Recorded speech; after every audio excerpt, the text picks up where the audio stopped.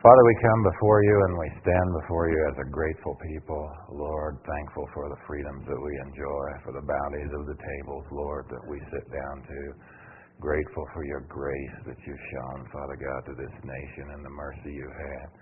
Grateful, Father God, that we are represented by such fine young men and women, Father God, in the jobs that they do. Grateful, Father God, of the sacrifices of organizations such as the Patriot Guard. Grateful, Father God, that people have a heart, Lord, a servant's heart, and Father, that people care. We're just reminded of that daily, Father God, and I just thank you as we gather this day, Father God, that as we gather here today, we stand on the shoulders of those who have gone before. And Lord, we just thank you for them and their sacrifice. In Jesus' name we pray. Amen. I had the opportunity some time back to view a documentary on television, and I'm going to be the first one to stand before you and say there's not a whole lot on television that I view or that I like. But I'm going to say that this documentary was done by a couple of young college students. And what they did was they went out on some naval vessels and they just spent time with the men and women that were in the service, and they made an effort just to really, not with any agenda, but just document the life, the living conditions, the life that these people in the service lived. The documentary, as I turn to it, the one that I remember is there was a young woman on an aircraft carrier. They'd gone through some of the things. Of course, that's a very large ship, I know, and I know they are deployed to sea for great lengths of time. But as they interviewed this young woman, she was alone in a sort of a dimly lit bunk area, and she was folding her clothes as she sat there, and she was talking to the film crew and explaining that her husband was serving in the Navy also, but regulations prohibited them from serving together on the same ship. Tears moistened her eyes, and her voice quivered as she explained, "They teach us duty first, then family." Her voice broke, and she began to cry softly and said, "It's hard." Duty is the conduct or action required by one's occupation or position. Military personnel are acutely aware of their duty because these duties are laid out for them. Our duties as Christians are, quite frankly, as clear. We as Christians have duties to God and duties to our society. I'd like to go to Matthew 5. Matthew 22. We'll start in verse 15. For those of you who have not been here before, I guess we'll have it up here shortly.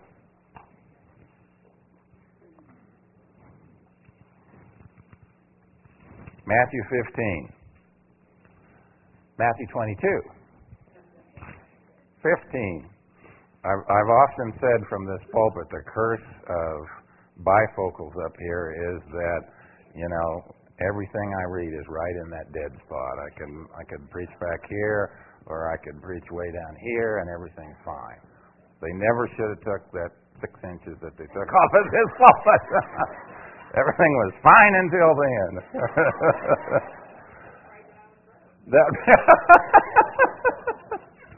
Or that I would shrink, I guess. Okay. I did say 22, didn't I? All right. Matthew 22, we'll start in verse 15. We'll go to verse 22. This is the question of tribute money that was posed to Jesus. Then went the Pharisees and took counsel how they might entangle him in his talk.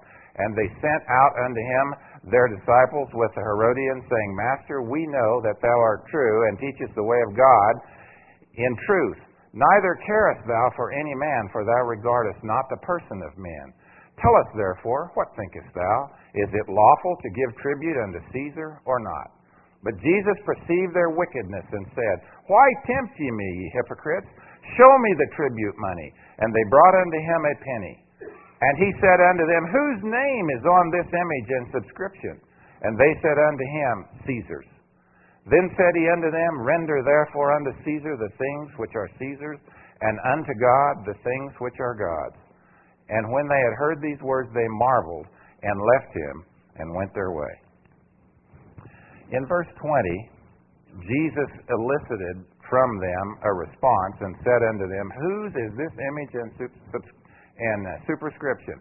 The Pharisees were looking for a way to condemn Jesus, because if he said it's not fair to pay tribute money, or we shouldn't pay tribute to Caesar, he would be condemned by the Roman law. And if he said that it was an obligation that we should pay this duty, then he would be unpopular with the people, because this tax was a very unpopular tax. It was collected by an army that occupied their land. But Jesus, in asking this question, Jesus elicited from them the principle of his answer by causing them to acknowledge that Caesar's image and inscription was on the coin. In verse 21, it tells us, And they said unto him, Caesar. Then said he unto them, Render therefore unto Caesar the things which are Caesar's, and unto God the things that are God's. Caesar's coinage represented Caesar's government with its attendant benefits. The coin indicated that the Romans were responsible for maintaining law and order. Therefore, it was right that Caesar's dues should be paid. But it's equally right to give God his due. What is God's due? Our lives, which he has redeemed. Our service, which demonstrates to a darkened world the life-changing love of the Almighty God of all the universe, the Creator and Sustainer of all life. Our total love and devotion. Honor. Matthew 8, 5 through 10.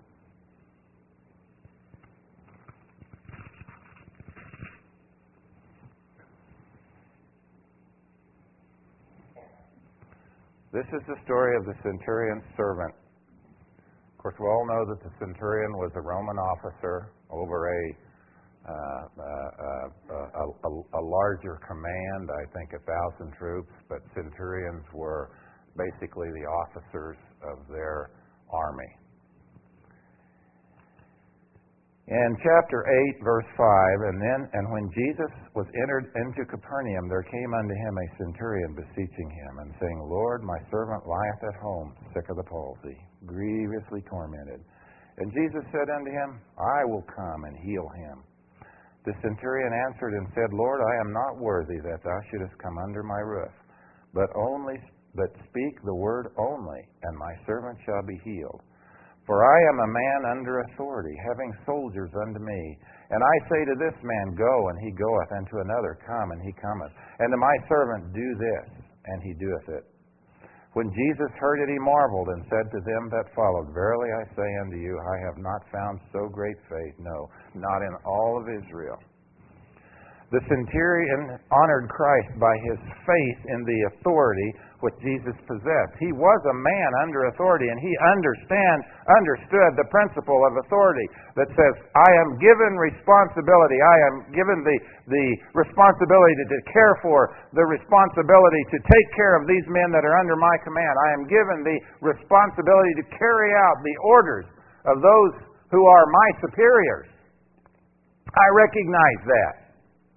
But what was it that the nation of Israel didn't recognize? They didn't recognize Jesus as that authority, as having that authority. They didn't recognize Jesus as being responsible to carry out what God his Father had given him to carry out. But a centurion in the Roman army, the occupying army, and you know the leadership, the way that they described leadership, the way they described the occupying army of the Romans was Pax Romana, which meant the Roman fist or the Roman hand. The Romans ruled in a very brutal manner, and they ruled and had conquered almost all of the earth that was known at that time. The Romans had one of the greatest societies that had ever been established on the face of the earth. They knew, if you remember the authority that went with being a Roman, being a Roman citizen, you remember when Paul was flogged. And he said, how is it to these people, how is it that you flog me, a Roman citizen? And one of the officers in the military that was commanded the garrison went to Paul and he said, I'm a Roman citizen and it cost me a great deal of money to become one. How is it that you became a Roman citizen? He said, I was born one. And great fear was upon all of those people that had flogged Paul, because they knew the penalty for flogging an innocent Roman. Romans were entitled to every aspect of the law. They could not, if you were a Roman citizen, you could not be flogged apart from a trial. And they were very scared. And they said to Paul, they put him back in his cell and they came in the dark of night or the dim of day and said, if you'll just leave, we'll forget about this whole thing. Paul said, no. He said, you publicly acknowledge what you've done to me. You make that apology public. I'd like to say to you that the American serviceman and the American servicewoman in this world in which we live carry that kind of respect and carry that kind of obligation that we owe to them. We owe to our servicemen and women an obligation that says, we support you. That's what the Romans, that's all the Romans were doing in their government. They were just saying, we support our citizens, irregardless of where they are, irregardless of what they do in the world. You have all the privileges that come with being a citizen of Rome. Our servicemen and women who serve overseas are entitled to all the privileges of being a citizen of these United States. One of those privileges is an obligation on our part to support those young men and women, to support them, to help them, to encourage them, because they understand the obligation that they have, which is to carry out the commands of their superiors. So Paul said that we are to, Paul said when he was flogged, he said, you just can't do this to me. I mean, that's a paraphrase and a pretty poor one at that. But basically that's what he said, you can't do this to me. Well, they'd already done it. But he said, in doing this to me, you violated the covenant that I have with Rome, the most powerful nation on all the face of the earth. And if they decide, if I report this, if it comes to that place where they have to take action, they will take action. And you will suffer because of the injustice that I have suffered. And they knew it. They feared greatly. We project our power on the face of the earth.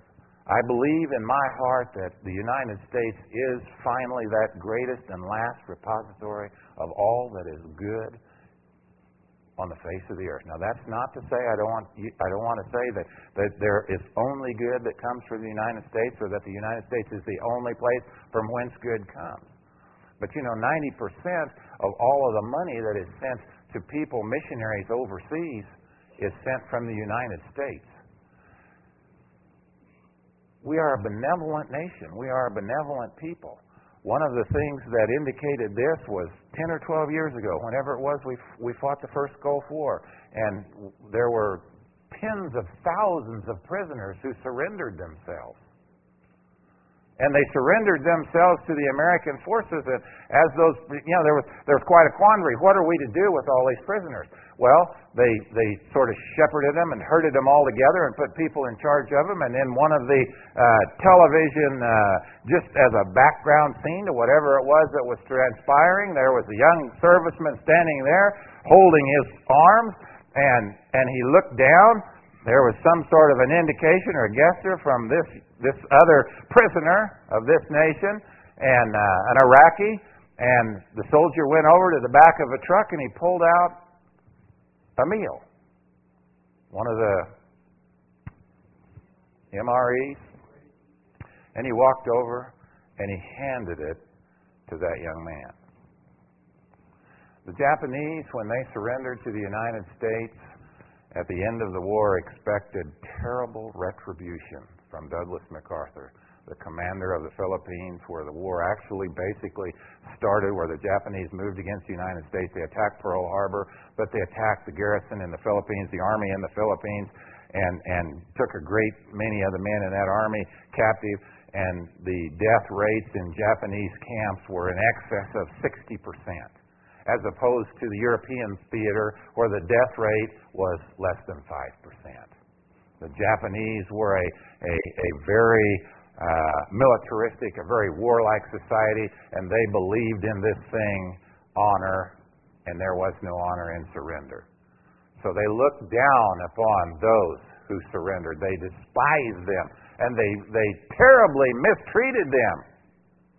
But at the end of the war, in Tokyo Bay, when the armistice the surrender was signed on the deck of the battleship Missouri, the Japanese who signed that were expecting, they stood on the deck, thousands of sailors hanging all over everything that they could hang on that ship, and they were acutely aware that all of those eyes were on them. They did not expect that they should leave that ship with their lives intact. And when Douglas MacArthur spoke in a very magnanimous way about the Japanese people and the American obligation to them, they said, we knew then America was a nation different than our own. Because they knew that they as Japanese would not have treated a surrendered, a conquered nation in the same manner in which the Americans treated it. I say that to say this. That is a part of the heritage that we have. We will talk briefly about this issue of heritage here in just a minute. But that is the foundation from which I form my opinion that says we are indeed the last repository of that which is good in this country, in this world. Because our Judeo-Christian ethic teaches us, the roots, the foundation on which we're formed, teaches us compassion. There are so many other nations in all the world that understand only power, only retribution, only evil. Because we serve a God who is a God of compassion. Not a God who serves, who holds his subjects, his believers by the edge of the sword. You know, if you forsake the Christian faith tomorrow and walk away from it, I guarantee you that there's no one going to come to kill you. Not in this church. But I tell you what, you look at Islam, and well, first of all, if you leave Islam, yeah, you're under a death warrant. If you convert to Christianity, you're under a death warrant. We see instances of this in the law, where people are tried for killing their own relatives, sisters, husbands, brothers, because they converted to Christianity. We alone who are Christians, we alone who worship God, Jehovah God, we alone, as a I hate to say religion, but as a faith in the world, we alone come from that perspective of forgiveness and of compassion and of love. And all the things that are the opposite of that are the things which come from these other religions. We had the privilege of spending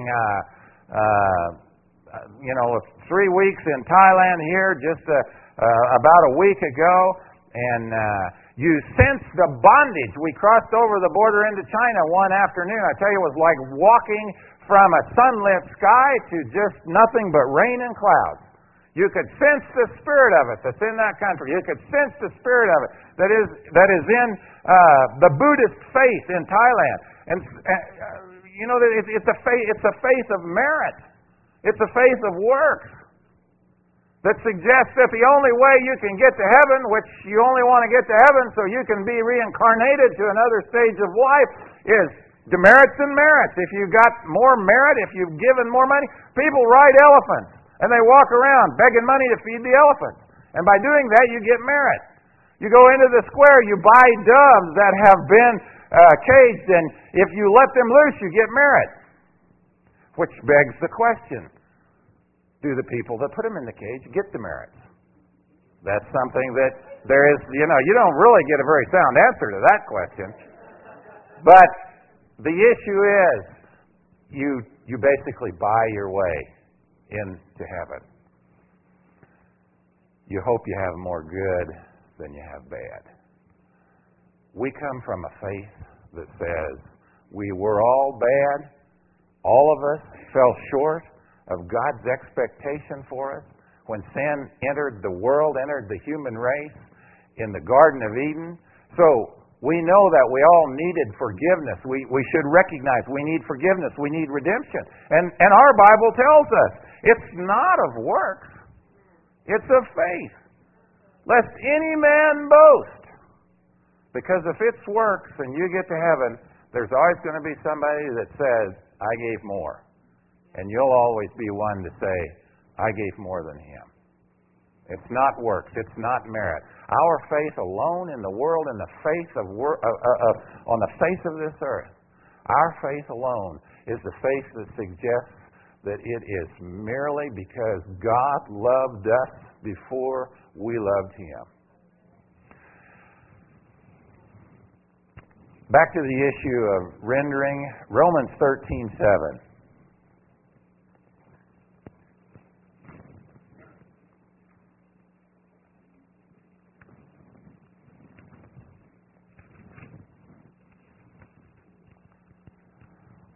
Jesus had told the Pharisees that it was rightful to render unto Caesar. That has always been a question among Christian people, particularly at time of war. Is it right that we do this? Is it not right? Does it not go against the Word? The Word as God speaks it. But the Bible tells us very clearly that we are to render unto Caesar. And if Caesar said it's your duty to serve, then it's your duty to serve. Caesar says it's your duty to register for when I was a young man, they had the draft. The army is not an army of conscripts anymore, which makes it all the more. It's an army of volunteers. Every man and woman that serves in the United States military serves because he wants to, not because he's been forced to. And the issue was raised in Congress some time back. We're going there's an effort to bring back the draft. And one of the generals stood up and he said, why would we do that? It would be dumb. We have an army that every man in that army wants to be there. Why would we put them in with people who didn't want to be there? We are to render unto Caesar, and we are to render unto others. We are to give unto others their due. I want to go to Romans 13:7. And it says, render therefore to all their dues, tribute to whom tribute is due, custom to whom custom, fear to whom fear, honor to whom honor. And that is why we are here today. Because we are to render unto those men and women who have served in the armed forces. We are here to render unto this patriot God who give unto their time on a volunteer basis to serve these young men and women when they come home, alive or not. We are to render to those people the honor that is due to those people. And this is what we forget in this nation so often. That we are to render to others because we have become so self-centered and so consumed with our rights. It is our obligation and it is our duty to render honor unto whom honor is due. And that's not me. That's what this word says. render unto honor whom honor is due. I want to go to 1 Peter 2:17.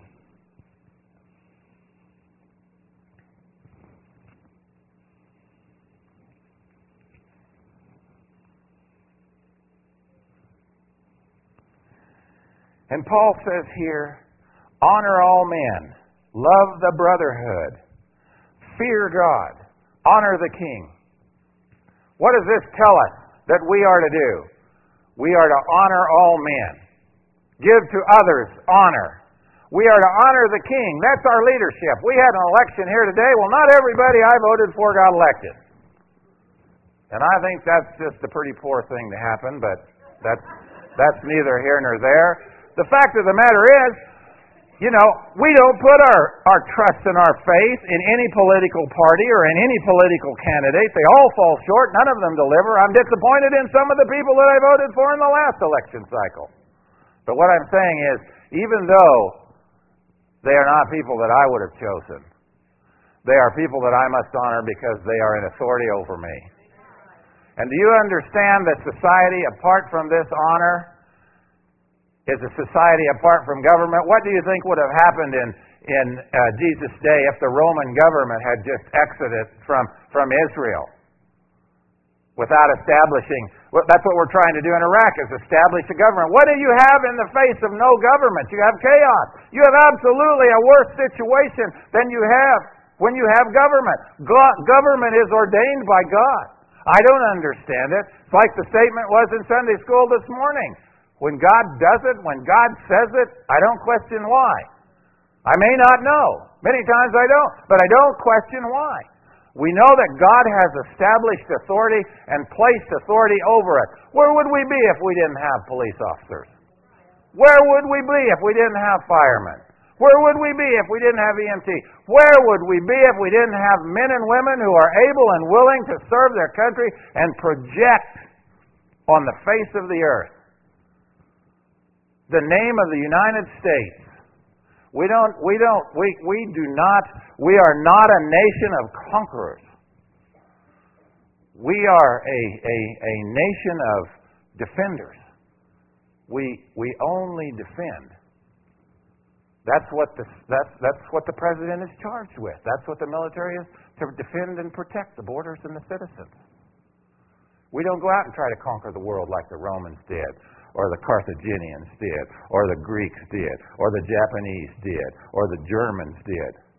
We don't do that. We just defend. And let me tell you something.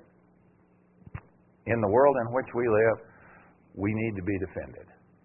I guarantee you, we need to be defended. I'm not here to preach any philosophy, but I am here to say that those young men and women who serve, they may not agree with I'm not even going to address that issue. They may not agree. And you and I may not agree with what's transpiring and what the leaders of this nation have tried to do. And only time and only history will tell if this is the right course of action. And were mistakes made in this course of action, only time and only history would tell. But we are here, and it is now. And our obligation and our responsibility is to honor those, to respect those who serve this nation. Now, I want to just take a little side trip, and I want to say this. We're coming up on the holiday season. I had a son-in-law who was in the service at the time of the Second War when it started, and my daughter was pregnant. His daughter was born while he was overseas. He did get to come back for Christmas, just the way that it worked out. One of the soldiers that was in his rotation said, "You go back because you've got a new child, and I'll go back later. We'll just switch dates."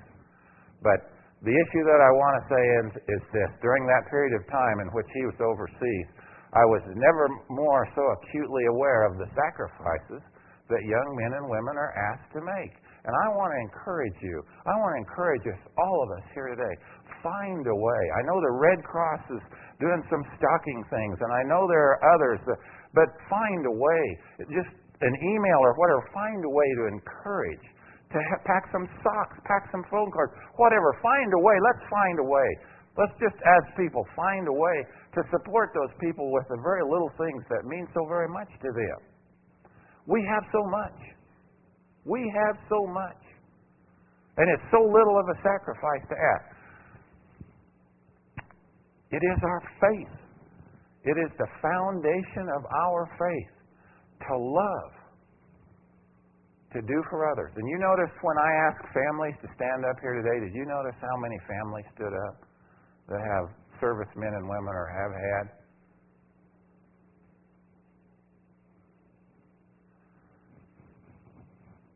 Greg Upchurch, who carried the first flag in, for those of you that are not aware, his son was Clint.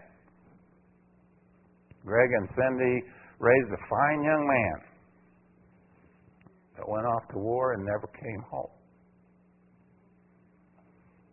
And I respect him for saluting that flag in the manner he's a Vietnam veteran himself.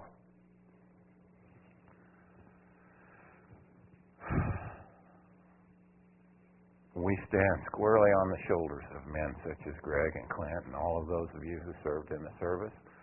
And it's a tremendous sacrifice.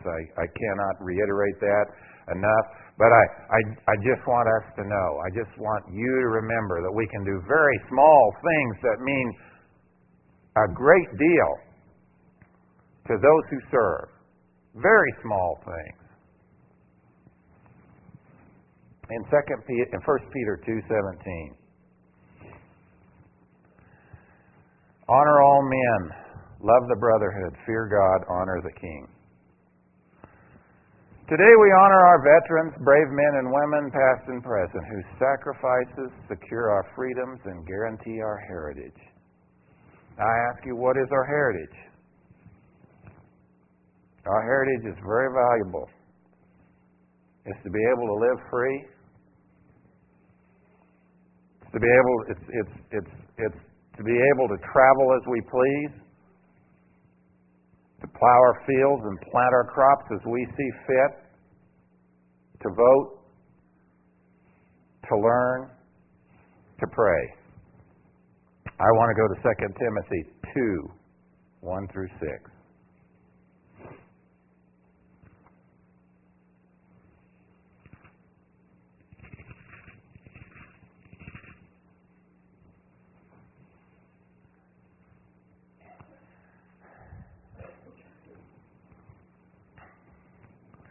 I'm going to read these verses, 2 Timothy 2:1-6. It's Paul talking to Timothy, and Paul was a spiritual father to Timothy. He says, "Thou therefore, my son, be strong in the grace that is in Christ Jesus, and the things that thou hast heard of me among many witnesses, the same commit thou to faithful men who shall be able to teach other also. Thou therefore endure hardness as a good soldier of Jesus Christ. No man that warreth entangle himself with the affairs of this life, that he may please him who hath chosen him to be a soldier. And if a man also strive for masteries, is he not crowned, except he strive lawfully? The husband that laboreth must be the first partaker of the fruit." These are the three similitudes that the Bible compares the Christian and the Christian teacher and those in the Christian faith to. There is the soldier, there is the athlete, and there is the farmer. We concentrate today on the soldier. What is it in verse 1 that Paul tells Timothy to do? Be strong. Now, I want to go back to that issue of that young lady that was sitting on the floor in that dimly lit area folding her clothes. What do we ask of her? A young woman who is taught duty first and then family.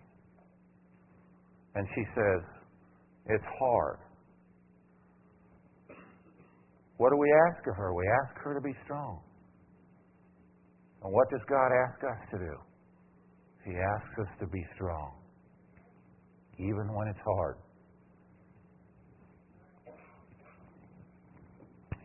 In verse 3, he says, "Thou therefore endure hardness as a good soldier of Jesus Christ." This is the allegory of the soldier. Endure hardness. Paul is telling Timothy, be able to endure the afflictions and the persecutions and all the things that come with being a soldier. The comparison here is to a soldier, because a soldier is expected to endure hardness. All the things that are hard.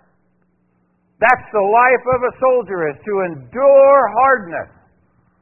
Separation, long periods of separation from family and loved ones.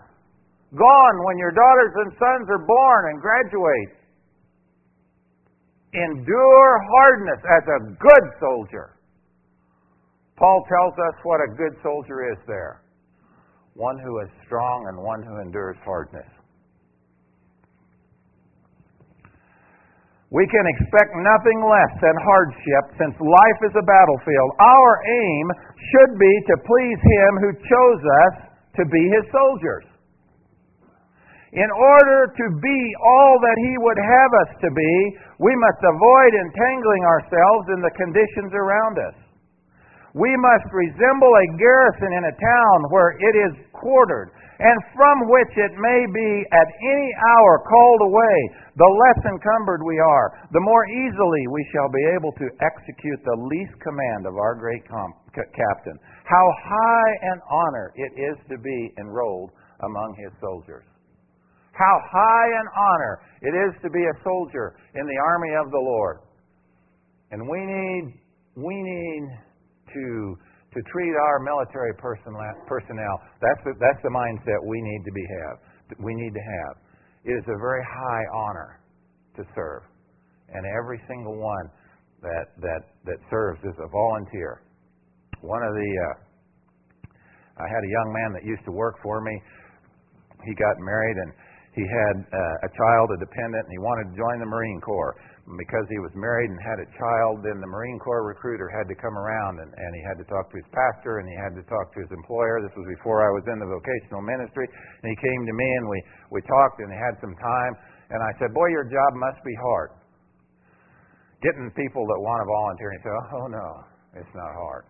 He said, the hard part of my job is telling some young man or woman that wants to be in the armed forces of America that they can't because they have an injury, a football injury, a basketball injury, cheerleading injury. And he said, I have to do that a lot.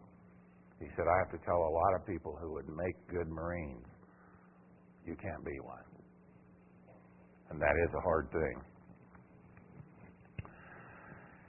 In Romans 5:37,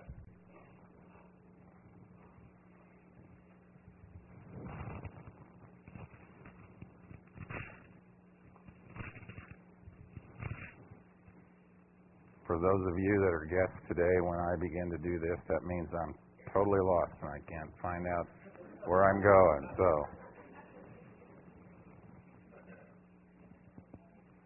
And I said 5, and I really meant 8.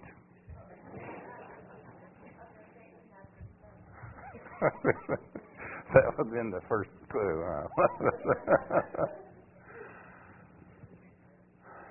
Paul says, nay, in all these things we are more than conquerors through Him that loved us.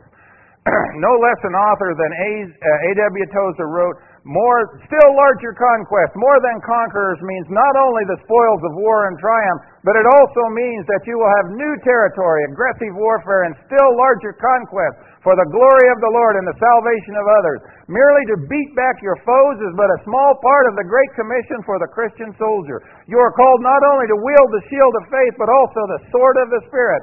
By this we move against the conquered foe and claim new territory with each advance. You have the armor of righteousness on the right hand and on the left. The armor on the left is for defense, but the armor on the right is for aggression. You are called not only to stand your ground when the evil day comes, but to go out and reclaim the world for Christ. Such conflicts meet us in our Christian work at every step, in people we seek to win for Jesus, in the progress of the truth, and in the spread of the gospel. These conflicts will appear in the awakening and reviving of the Church of God, in the elevation of Christian life and holiness, in the suppression of evil in all its myriad and gigantic forms. We will find these conflicts in the evangelization of the world and the hastening of our Master's kingdom and of His coming. Surely we should not be ever occupied in merely holding our own salvation. Indeed, we will hold it best by leaving it with God and pressing on to claim the salvation of others. The best way to keep the devil off our territory is to keep him busy on his own, defending his kingdom from our bold attacks. More than conquerors likewise means not only to win our battle and save our territory, but to bring honor to our captain and God. Thus we may be a credit to our cause and so conduct ourselves in the campaign that God should be glorified. We must have the courage of our convictions to be able to say, as Shadrach, Meshach, and Abednego said. Let's turn to that in Daniel 3:17 through 18.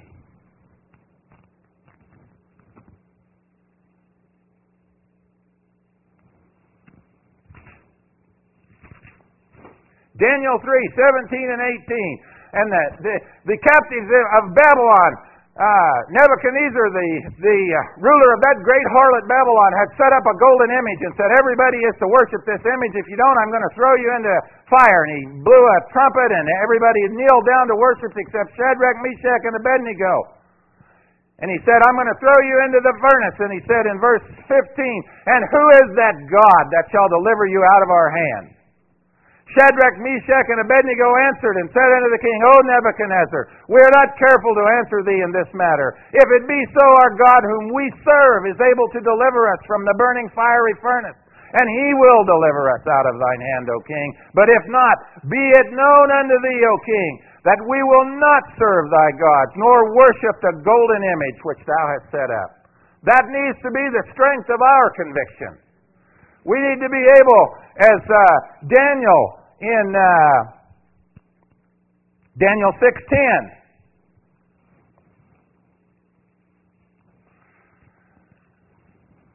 Daniel knew that King Darius had signed a proclamation that said, if you worship any other god for the next 30 days, I'm going to throw you into a pit of lions, that you'll be eaten up.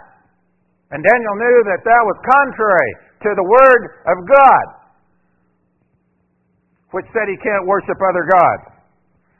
Now, when Daniel in verse 10 knew that the writing was signed, he went into his house, and his windows being open in his chamber toward Jerusalem, he kneeled upon his knees 3 times a day and prayed, and gave thanks before the God, as he did before. We must have the strength of character of Daniel. We must have the strength of our convictions as Meshach, Shadrach, and Abednego. God wants men and women today on whom He can depend to stand as bulwarks and battlements against the shocks of hell's artillery. He wants men and women of whom He can say, on this rock I will build my church, and the gates of hell will not prevail against it.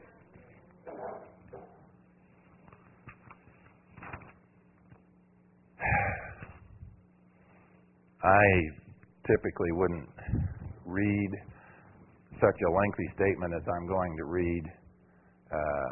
This is a valedictory speech given by Douglas MacArthur at West Point in 1962. Though it's a little lengthy, I'd like each of us to listen to its words. As he speaks to these young men and women who are, well, at that time there wouldn't have been any young women in the Corps, but these young men who are about to graduate and begin their service to their country. The title of this is Duty, Honor, Country. General Westmoreland, General Groves, distinguished guests and gentlemen of the Corps, as I was leaving the hotel this morning, the doorman asked me, "Where are you bound for, General?" And when I replied, "West Point," he remarked, "Beautiful place. Have you ever been there before?"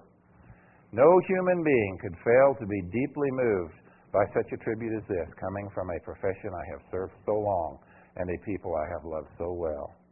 It fills me with an emotion I cannot express. But this award is not intended primarily for a personality, but to symbolize a great moral code, the code of conduct and chivalry of those who guard this beloved land of culture and ancient descent. That is the meaning of this medallion, for all eyes and for all time. It is an expression of the ethics of the American soldier that I should be integrated in this way with so noble an ideal, espouses a sense of pride and humility, which will be with me always. Duty, honor, country.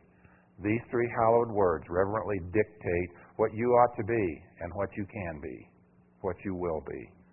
They are your rallying point to build courage when courage seems to fail, to regain faith when there seems to be little cause for faith, to create hope when hope becomes forlorn. Unhappily, I possess neither the eloquence of dictation, that poetry of imagination, nor that brilliance of metaphor to tell you all that they mean. The unbelievers will say that they are words, but a slogan, but a flamboyant phrase. Every pedant, every demagogue, every cynic, every hypocrite, every troublemaker, and I am sorry to say, some others of an entirely different character, will try to downgrade them even to the extent of mockery and ridicule.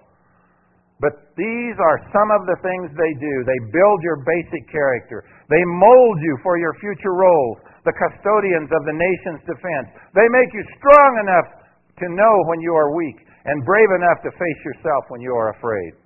They teach you to be proud and unbending in honest failure, but humble and gentle in success, not to substitute words for action, nor to seek the path of comfort, but to face the stress and spur of difficulty and challenge. To learn to stand up in the storm, but to have compassion for those who fall. To master yourself before you seek to master others. To have a heart that is clean, a goal that is high. To learn to laugh, yet never forget how to weep. To reach into the future, but never neglect the past. To be serious, yet never take yourself too seriously. To be modest, so that you will remember the simplicity of true greatness, the open mind of true weakness, the meekness of true strength. They give you a temperate will, a quality of imagination, a vigor of emotions, a freshness of the deep springs of life, a temperamental predominance of courage over timidity, an appetite for adventure over love of ease. They create in your heart the sense of wonder, the unfailing hope of what next, and the joy and inspiration of life. They teach you in this way to be an officer and a gentleman. And what sort of soldiers are those you are to lead? Are they reliable? Are they brave? Are they capable of victory? Their story is known unto all of you. It is the story of the American man-at-arms. My estimate of him was formed on the battlefields many, many years ago and has never changed.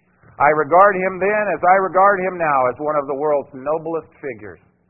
Not only as one of the finest military characters, but also as one of the most stainless. His name and fame are the birthright of every American citizen. In his youth and strength, his love and loyalty, he gave all that mortality can give. He needs no eulogy from me or from any other man. He has written his history and written it in red on his enemy's breast. But when I think of his patience under adversity, of his courage under fire, and of his modesty in victory, I am filled with an emotion of admiration I cannot put into words. He belongs to history as furnishing one of the greatest example of successful patriotism. He belongs to posterity as the instructor of future generations in the principles of liberty and freedom. He belongs to the present, to us, by his virtues and by his achievements. In 20 campaigns on 100 battlefields, around 1,000 campfires, I have witnessed that enduring fortitude, that patriotic self-abnegation, and that invincible determination which have carved his statue in the hearts of his people. From one end of the world to the other, he has drained deep the chalice of courage. As I listened to those songs of the Glee Club in memory's eye, I could see those staggering columns of the First World War bending under soggy packs on many a weary march from dripping dusk to drizzling dawn, slogging ankle-deep through mire of shell-pocked roads to form grimly for the attack, blue-lipped, covered with sludge and mud, chilled by the wind and rain, driving home to their objective, and for many to the judgment seat of God. I do not know the dignity of their birth, but I do know the glory of their death. They died unquestioning, uncomplaining, with faith in their hearts and on their lips the hope that we would go on to victory. Always for them, duty, honor, country. Always their blood and sweat and tears as they saw the way and the light. And 20 years after, on the other side of the globe, against the filth of dirty foxhole, the stench of ghostly trenches, the slime of dripping dugouts, those boiling suns of the relentless heat, whose torrential rains of devastating storms, the loneliness and utter desolation of jungle trails, the bitterness of long separation from those they loved and cherished, the deadly pestilence of tropic disease, the horror of stricken areas of war. Their resolute and determined defense, their swift and sure attack, their indomitable purpose, their complete and decisive victory, always through the bloody haze of their last reverberating shot, the vision of gaunt, ghastly men, reverently following your password of duty, honor, country. The code which those words perpetuate embraces the highest moral laws and will stand the test of any ethics or philosophies ever promulgated for the uplift of mankind. Its requirements are for the things that are right, and its restraints are from the things that are wrong. The soldier above all other men is required to practice the greatest act of religious training, sacrifice. In battle and in the face of danger and death, he discloses those divine attributes which his master gave him when he created man in his own image. No physical courage and no brute instinct can take the place of the divine help which alone can sustain him. However horrible the incidents of war may be, the soldier who is called upon to offer and give his life for his country is the noblest development of mankind. You now face a new world, a world of change. And through all this welter of change and development, your mission remains fixed, determined, inviolable. It is to win our wars. Everything else in your professional career is but corollary to this vital dedication. All other public purpose, all other public process, all other public needs, great or small, will find others for their accomplishment. But you are the ones who are trained to fight. Yours is the profession of arms, the will to win, the sure knowledge that in war there is no substitute for victory, that if you lose, the nation will be destroyed, that the very obsession of your public service must be duty, honor, country. Others will debate the controversial issues, national and international, which divide men's minds. But serene, calm, aloof, you stand as the nation's war guardians, as its lifeguards from the raging tides of international conflict, as its gladiators in the arena of battle. For a century and a half, you have defended, guarded, and protected hallowed traditions of liberty and freedom, of right and justice.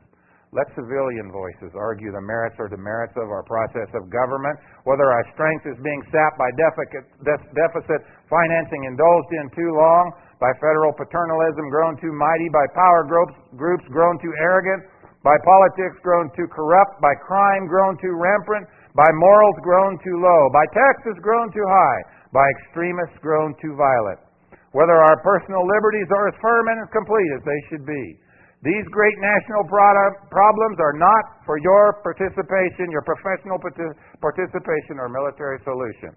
Your guidepost stands out like a tenfold beacon in the night. Duty, honor, country. You are the leaven which binds together the entire fabric of our national system of defense. From your ranks come the great captains who hold the nation's destiny in their hands. And the moment the war tocsin sounds, the long gray line has never failed us. Were you to do so, a million ghosts in olive drab, in brown khaki and blue and gray, would rise from their white crosses, thundering these magic words: duty, honor, country. This does not mean that you are warmongers. On the contrary, the soldier above all other people prays for peace. For he must suffer and bear the deepest wounds and scars of war. But always in our ears ring the ominous words of Plato, that wisest of all philosophers. Only the dead have seen the end of war. The shadows are lengthening for me, the twilight is here. My days of old has vanished, tone and tints. They have gone glimmering through the dreams of things that were. Their memory is one of wondrous beauty, watered by tears and coaxed and caressed by the smiles of yesterday. I listened then, but with thirsty ear, for the witching melody of faint bugles blowing reveille, of far drums beating the long roll. In my dreams I hear again the clash of guns, the rattle of musketry, the strange mournful mutter of the battlefield. But in the evening of my memory I come back to West Point. always their echoes and re-echoes. Duty, honor, country. As we close the service today, I want us, these are words, of course, that were written to young men and women who were preparing to serve in the military, but they're words which I felt like really could be a benefit to us all. Duty, honor, country. And that is above all else. Let us always remember we have a duty to Christ our King. We are soldiers in His army, and the example that is set before us as soldiers are the example of those who serve their country. Again, I want to thank the members of the Patriot Guard for their attendance here. I want to thank you for being here, and I just want to close with one thing. This is how many of you here were Boy Scouts? Boy Scouts. You know what? I remembered not the whole pledge. I was a scout myself, but that's been a long time ago. But you know, when we talk about words that could mean a lot to people, that should convince people, I want to just recite to you the pledge of the Boy Scouts. On my honor, I will do my best to do my duty to God and my country, and to obey the Scout law, to help other people at all times, to keep myself physically strong, mentally awake, and morally straight. This is what we need to teach. This is what we need to preach. And this is the way we need to be. Let's pray.